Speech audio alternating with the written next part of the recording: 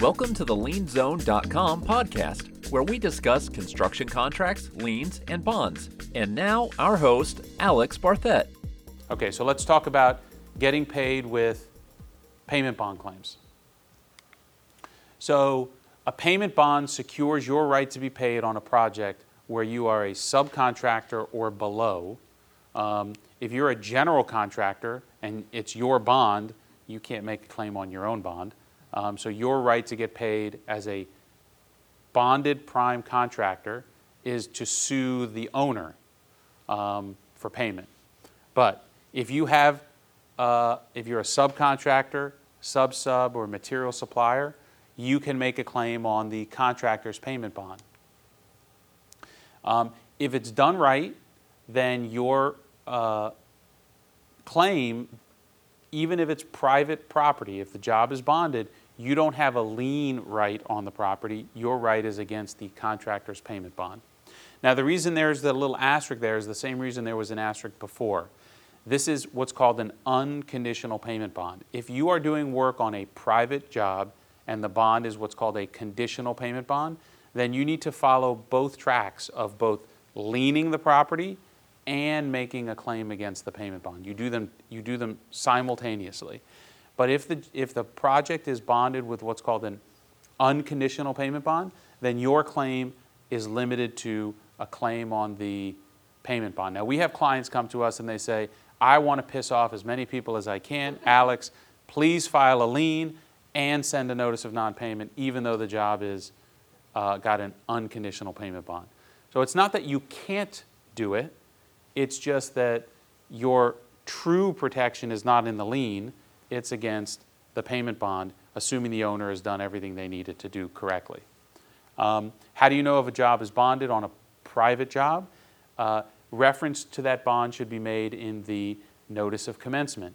When you use a notice to owner company, they will do all of this research for you and they will send the notice to the right people. And if it's bonded, they will take care of the notices to the bond. If it's private, they'll take care of the notices to the private folks. But if you are curious, you can ask your notice company to send you a copy of the notice of commencement, and then you can see if the job is bonded or not. Okay, so what is the first step that you have to do if you are going to assert a claim against a payment bond? Step one, you need to send what's called a notice to contractor. Now, if you use a notice company, they use a form that's called a combined form, and the title of that form is Notice to Owner / Notice to Contractor. So with one form, they handle both notices for private and public work, bonded and non-bonded jobs with one document. But if you're doing it yourself, the document you send is not a notice to owner. It's called a notice to contractor. Yes. Absolutely. I'll send them to, and then she can send them to everybody. No problem. So you need to send this notice to contractor only if you are not in privity, meaning not in contract with the bonded contractor. So this goes back to your question. If you have a contract or will have a contract with a bonded contractor, you don't need to send your preliminary notice.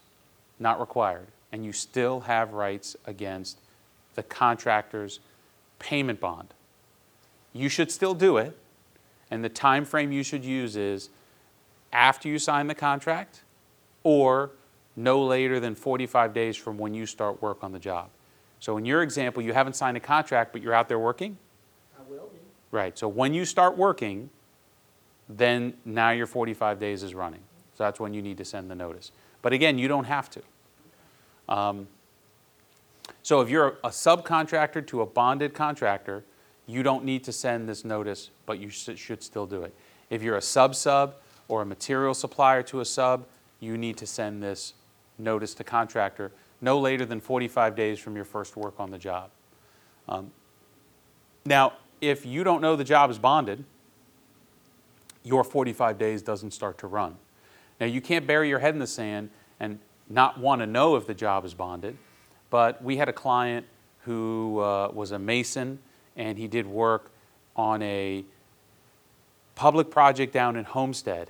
The bonded contractor never recorded a copy of the bond, so no one knew the job was bonded.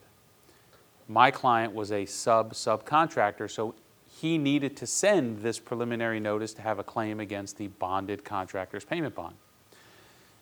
The person we contracted with filed for bankruptcy, so our only recourse was against the bonded contractor. He came to us and he said, we screwed up in my office, we never sent the notice to owner or notice to contractor. We did some research. We did find that the contractor had a bond. He had finished the work about 60 days ago. So the first thing we did is we sent the notice to contractor. The next day we sent the notice of non-payment, which is the next thing you have to do. And then the day after that, we filed our lawsuit on the bond. He was owed about $100,000, and we got him paid all of his money plus his legal fees. Now, he walked into our office thinking he was done. He had lost it. He didn't do what he needed to do. That's an example of an exception where he thought he needed to do something and he didn't, and we were successful in getting him paid. This episode is brought to you by the Miami Construction Forum. This invitation-only group of construction professionals of all sizes and trades meets monthly for an informal lunch and learn session on current topics of interest, from getting paid and safety to bonding and insurance. To see the upcoming topics and request your invitation, visit miamiconstructionforum.com. The thing you have to remember is, especially with the lien law and the bond law, never say die. You know, just like there may be an exception that could kill you, there may be another exception that can breathe life into your claim that you think no longer exists. So, because the contractor didn't record a copy of the bond and he didn't have any reason to know about its existence, he was able to send the notice to contractor, the preliminary notice, well after he started the job. So, the last step in making a claim on a payment bond is to file suit. Now, you need to file a lawsuit to foreclose on your claim on the bond, and there are ways to extend this on public jobs. But it is 1 year from your last work. Now remember, I told you on a lien, it's 1 year from the recording date of the claim of lien. So you have a potential swing of up to 90 days between how late you can sue on a job where you have lien rights versus how late you can sue for a job you have a claim on a payment bond. We've had clients that have lost rights thinking that it was 1 year from their notice of non-payment. That is not a rule. It's not 1 year from your notice of non-payment, it's 1 year from your last work.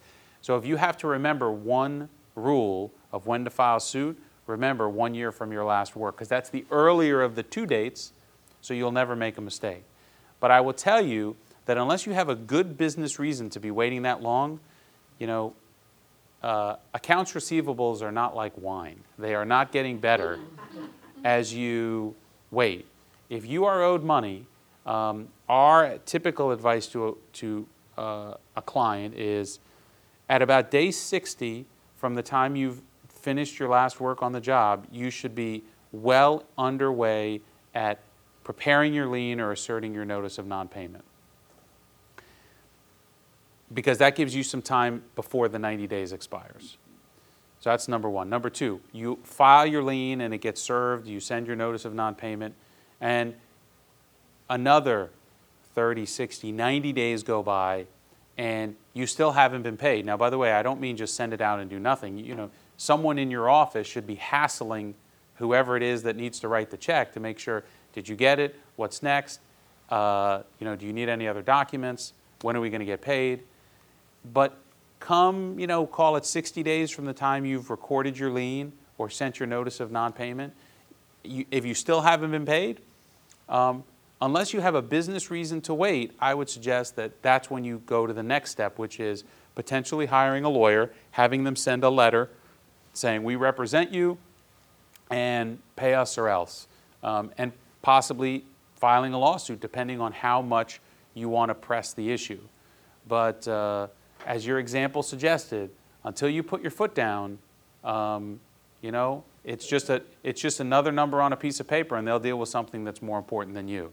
So you have to keep ratcheting up the pressure to try to get paid. And again, just waiting until the expiration or close to the expiration of your rights is not a way to do it. I mean, especially running a business, you need that cash flow to keep going. So you should be shaking the trees all the time to get paid. Thanks for listening to the LienZone.com podcast. You can subscribe to this podcast on iTunes, Stitcher, Google Play, or in your favorite podcast app. For articles, videos, and forums on this and other construction topics, head over to the LienZone.com.